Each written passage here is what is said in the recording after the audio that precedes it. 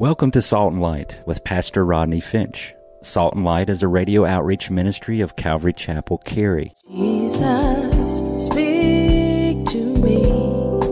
Open your word and reveal your heart to me. Salt and Light is a series of verse-by-verse studies through the Bible, focusing on its practical application to our everyday lives.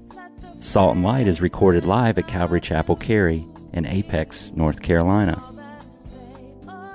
Stay tuned. At the end of the program, we will give you information on how to contact us, so be sure to have a pen and paper ready. Today, Pastor Rodney will be teaching from the book of 1 Samuel, chapter 5, so grab your Bibles and follow along. Now with today's teaching, here's Pastor Rodney. Let me read you something. Two men who lived in a small village got into a terrible dispute that they could not resolve. So they decided to talk to the town wise person. The first man went to the sage, that's a wise person's home, and told his version of what happened. When he finished, the wise man said, "You're absolutely right." Well, the next night, the second man came to the sage's home and told his side of the story. And the wise man responded, "You are absolutely right." Well, afterward, the wise man's wife chewed her husband out. "Those men told you two different stories, and you told both of them they were absolutely right. That's impossible. They can't both be absolutely right." The wise man turned to his wife, and he said, "You're absolutely right." So, if you were here last week, you know Israel was absolutely wrong. Isn't that a great segue? Would you like that? They were wrong. Take your Bibles and turn with me to 1 Samuel chapter 4. If you will, get your pen, get your pad. As I mentioned, Israel was absolutely wrong. If you were with me last week, you know, as they failed to listen to the prophet of God, Samuel. Now listen, a prophet is of no profit if he's not being listened to. Did you get that? A prophet is of no profit if he's not being listened to. Samuel is the prophet of God, but he's not being listened to. Israel decided to go to battle against the Philistines. 1 Samuel chapter 4, were you here with me? Raise your hand. Nice and high, please. Okay, that's good. That's very good. All right. So you know that Israel decided to go to battle against the Philistines without consulting the prophet Samuel. Chapter 4, verse 1 tells us the word of Samuel came to all of Israel. So God was speaking, but nobody was listening. And because nobody was listening, chapter 4 was a chapter of great loss. If you're taking notes, you could write that. Chapter 4 is a chapter of great loss. First, they lost 4,000 men in battle to the Philistines. And then they lost the ark of God that was captured by the Philistines. And then Hophni and Phinehas, you know, the pastor's boys, Eli, the high priest, his sons, they lost them as they died in chapter 4. And then 30,000 foot soldiers died in chapter 4. Eli, the high priest himself, died in chapter 4. Phinehas' wife hears that her father-in-law Eli and her husband Hophni are dead, and she dies on the birthing table. But before she actually died, the women who were standing there told her that she gave birth to a baby boy, and she names the child, anybody know? Very good, which means the glory of the Lord has departed. And the reason the glory of the Lord has departed is because the ark of God, which represents the glory of the Lord, had been captured. Remember, we talked about last week that Israel took the ark of God into battle as a good luck charm, hoping that it would bring them victory.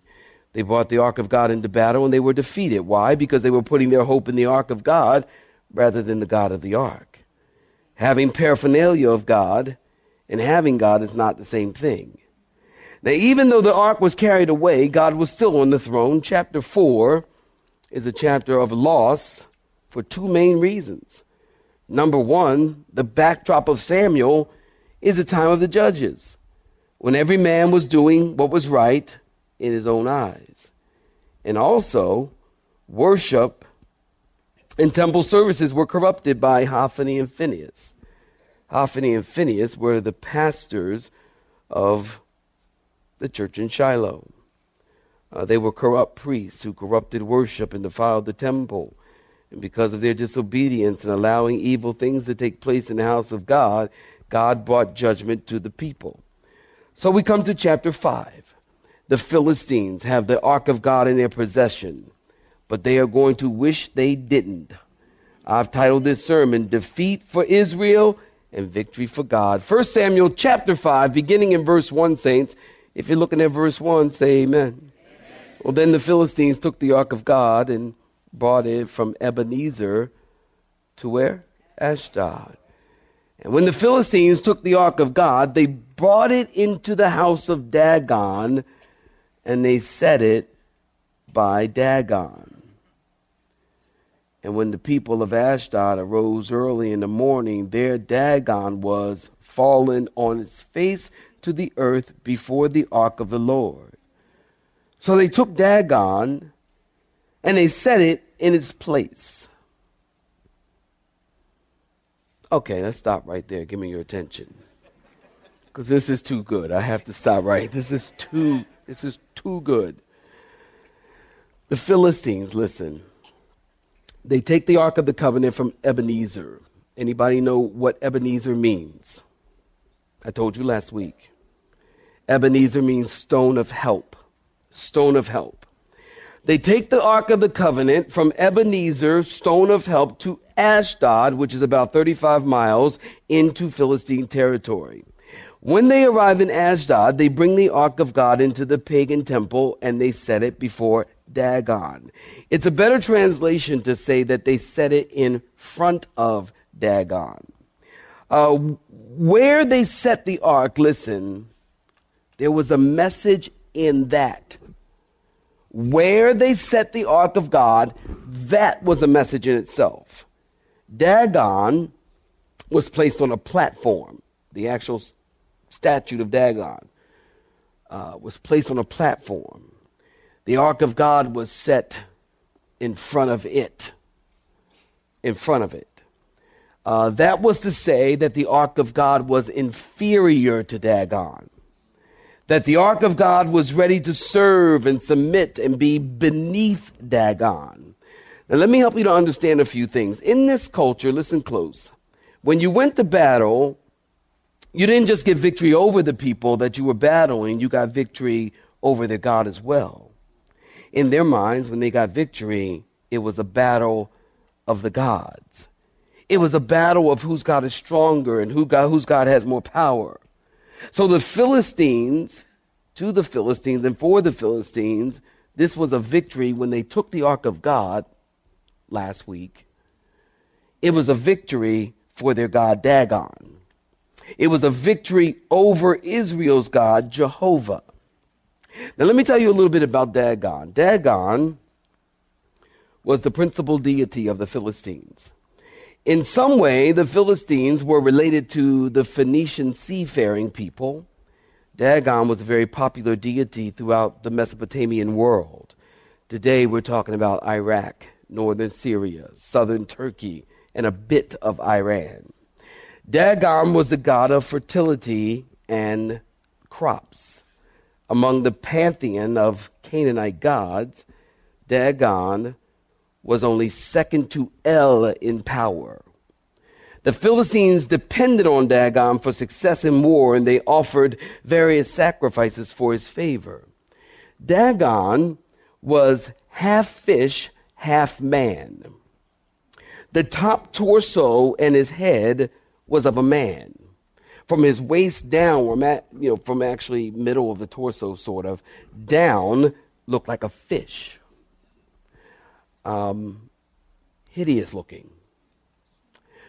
So understand something. They take this beautiful box made of acacia wood, overlaid in gold, two winged cherubim facing each other on top the mercy seat. This beautiful, stunning, radiant piece of furniture, the Ark of the Covenant, and they place it below this hideous, revolting, repulsive, gruesome, awful, dreadful, horrible, horrendous.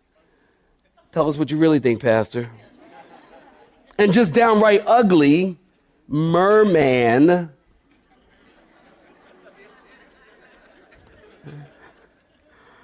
on a platform above God. Listen, this is insulting to God. So Israel and the Philistines go to battle. The Philistines defeat Israel, which in their minds, Dagon defeated Jehovah, and they take the ark, Jehovah, into the temple of Dagon, and they put it before Dagon in obeisance. Now, it was God who allowed the Philistines to defeat Israel. Don't get that twisted. It was God who allowed the Philistines to defeat Israel. They didn't defeat God. They defeated the people of God. The people of Israel, not the God of Israel. God was using the Philistines to chastise Israel for their sin and their disobedience, for allowing worship to become corrupt in the temple. God was also chastising the nation because every man was doing what was right in his own eyes. So God used the Philistines to be a whooping stick for Israel. Listen, God has used Israel to be a whooping stick to chastise other nations as well. I think of the Canaanites and the Amorites. The Canaanites were probably the most wicked, perverse people to ever grace the face of the earth. They were into bestiality and sacrificing children. They would put babies in jars and put them in the walls of their homes. Abortion. And take babies and put them in jars. Seal the jar and then put them in the walls of their homes. Like you got this wall, then they layer it with a wall of jars of babies and then put a wall over top of it because they believe that this brought them good luck. They would do the same thing in the foundation and various foundations around the cities and their buildings. And this was an offering to the Canaanite god, again, for good luck. I think of Genesis 15, when God told Abraham that he was going to take his descendants down to Egypt for 400 years until the iniquity of the Amorites is complete. Remember that? God waited, and we talked about this, God waited 400 years until the Amorites, the Canaanites, were so perverse that it would be an infection to other people to allow them to live. And then God used Israel to judge them and punish them as Joshua comes marching into Jericho and he takes over the promised land. Remember, I told you that God measures time morally, not by a clock. If you don't have that written down, you should write that down.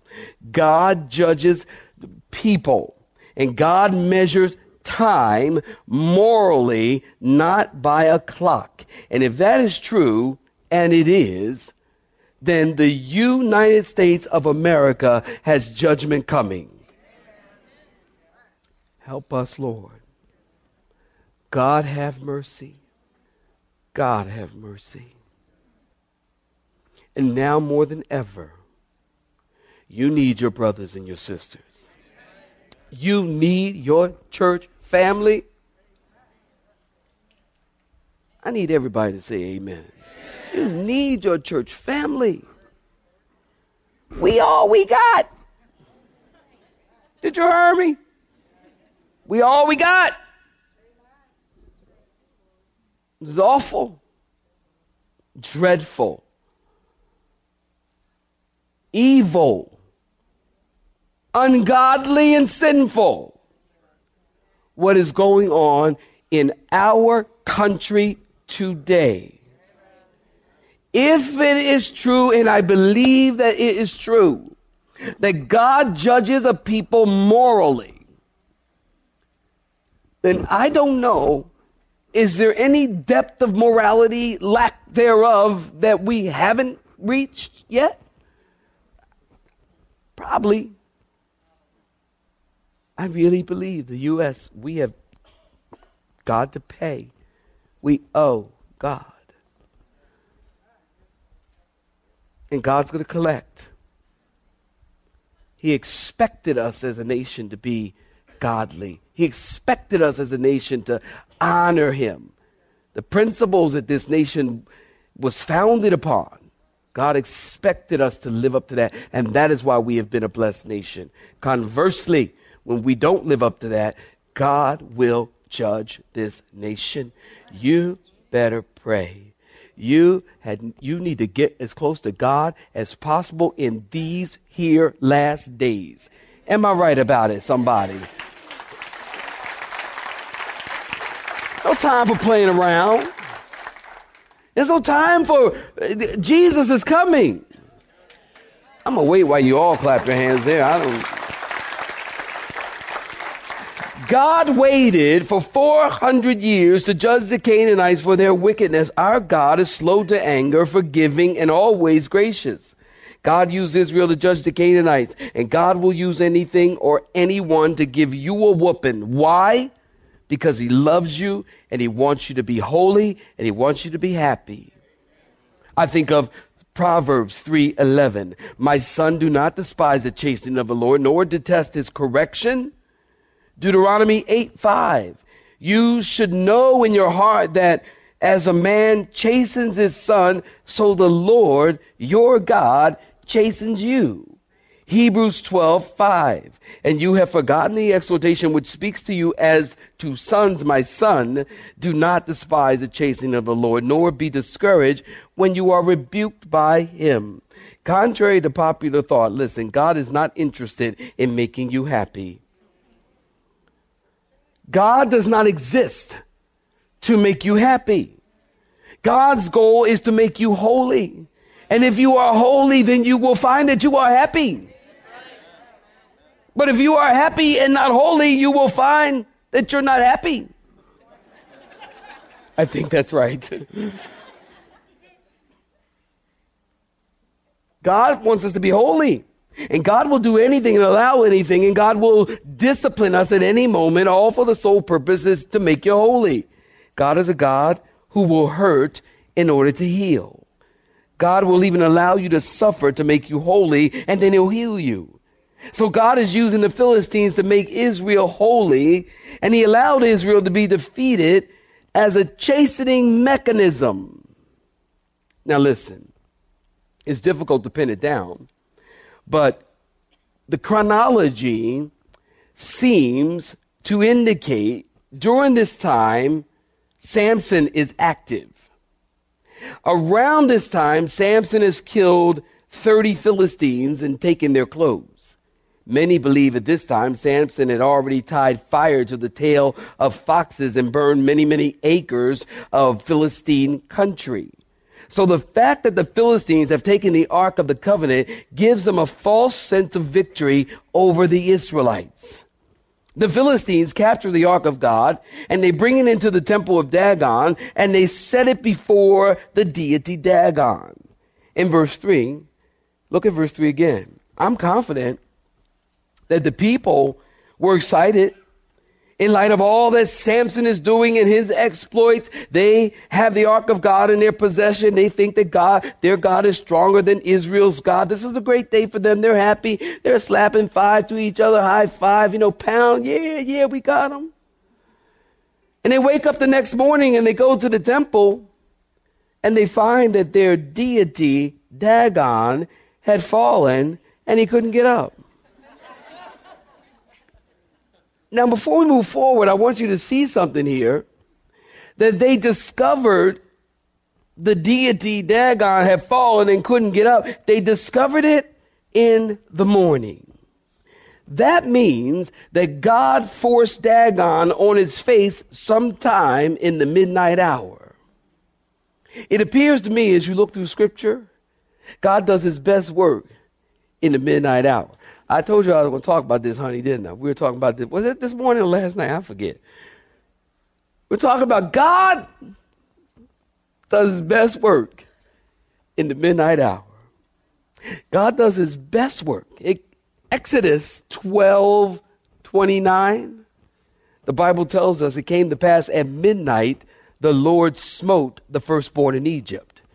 Judges 16:3, Samson lay till midnight and arose at midnight and took the doors of the gate of the city and the two posts and walked away with them. Psalm 119:62, at midnight I will rise to give thanks to you.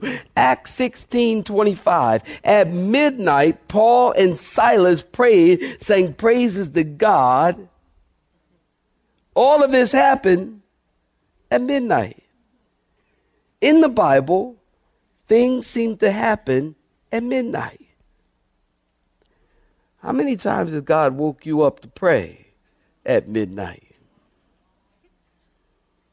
I mean, not on the dot, y'all, now. Y'all like, well, not really. It was 12:10. All right. I mean, like, early in the morning. God will wake you up to pray. Am I right about it? Well, sometime during the night, in the scriptures, God sent an angel and said, go down there and push that thing over. And hopefully this people will buy a clue. Notice the end of verse 3. Unwilling to accept this as an evil omen, the priest quickly picked Dagon up and put him back up on his stump. Now listen, look at me, please. I have told you, I do not think I am the brightest light bulb in the lamp. I don't think I'm the dimmest either. Don't think I'm the sharpest knife in the drawer. But I will tell you this.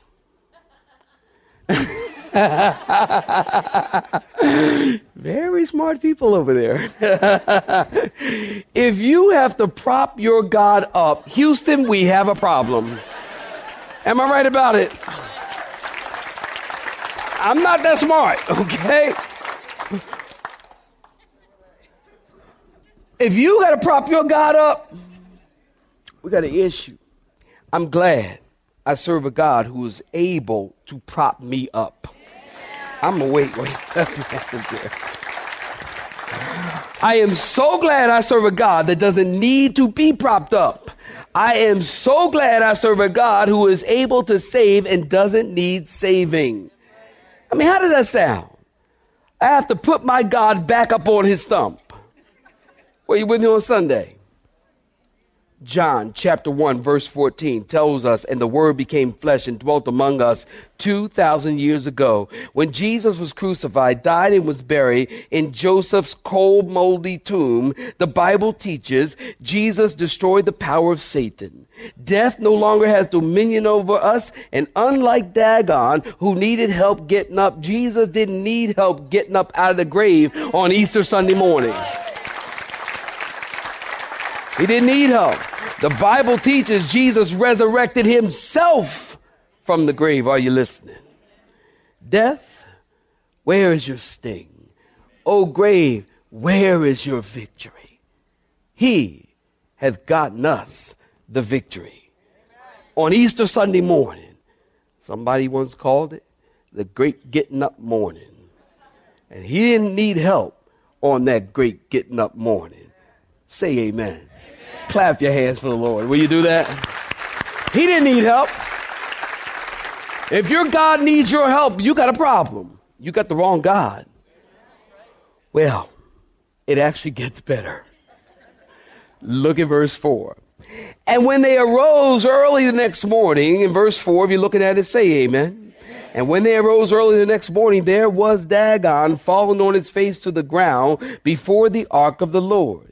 This time the head of Dagon and both palms of his hands were broken off on the threshold. Only Dagon's torso was left of it. Therefore neither the priests of Dagon nor any who came into Dagon's house tread on the threshold of Dagon in Ashdod to this day. But the hand of the Lord was heavy on the people of Ashdod, and he ravaged them and struck them with tumors, both Ashdod and its territories. And when the men of Ashdod saw how it was, they said, the ark of God of Israel must not remain with us, for his hand is harsh upon us. And y'all got to stop. His hand is harsh upon us and Dagon, our God. Therefore, they sent and gathered together themselves all the lords of the Philistines, and they said, what shall we do with the ark of the God of Israel? And they answered, let the ark of God of Israel be carried away to Gath. You have been listening to Salt and Light, a radio outreach ministry of Pastor Rodney Finch and Calvary Chapel, Cary, located in Apex, North Carolina. Join Pastor Rodney Monday through Friday at this same time. For information regarding service times, you can contact us at 1-800-293-0923. That's 1-800-293-0923. You may listen to today's broadcast in its entirety by visiting the media library on our website at cccary.org.